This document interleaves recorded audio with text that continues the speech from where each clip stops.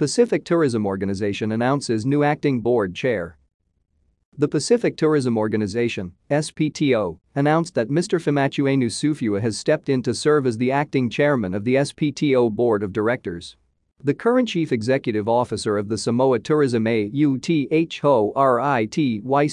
Mr. Sufua, has been a member of the SPTO board since 2019 and was elected as the deputy board chairman in October 2021.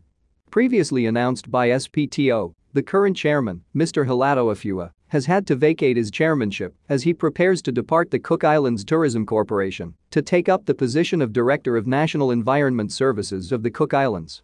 SPTO Chief Executive Officer, Mr. Christopher Cocker, acknowledged the support of the board and SPTO team in relation to the leadership transition, noting that Mr. Sufua will have the necessary support during his tenure as acting chairman.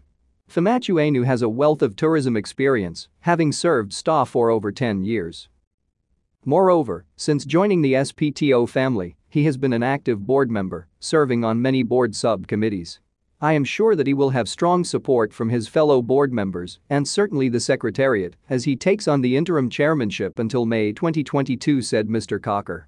The SPTO was established in 1983 as the Tourism Council of the South Pacific. The Pacific Tourism Organization is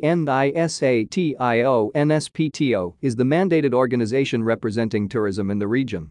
The SPTO is made up of 21 government members that include American Samoa, Cook Islands, Federated States of Micronesia, Fiji, French Polynesia, Kiribati, Nauru, Marshall Islands, New Caledonia, Niue, Papua New Guinea, Samoa, Solomon Islands, Timor-Leste, Tokelau, Tonga, Tuvalu Vanuatu, Wallis and Futuna, Rapa Nui, and the People's Republic of China. In addition to government members, the Pacific Tourism Organization has around 200 private sector members. More information on the South Pacific. Number South Pacific.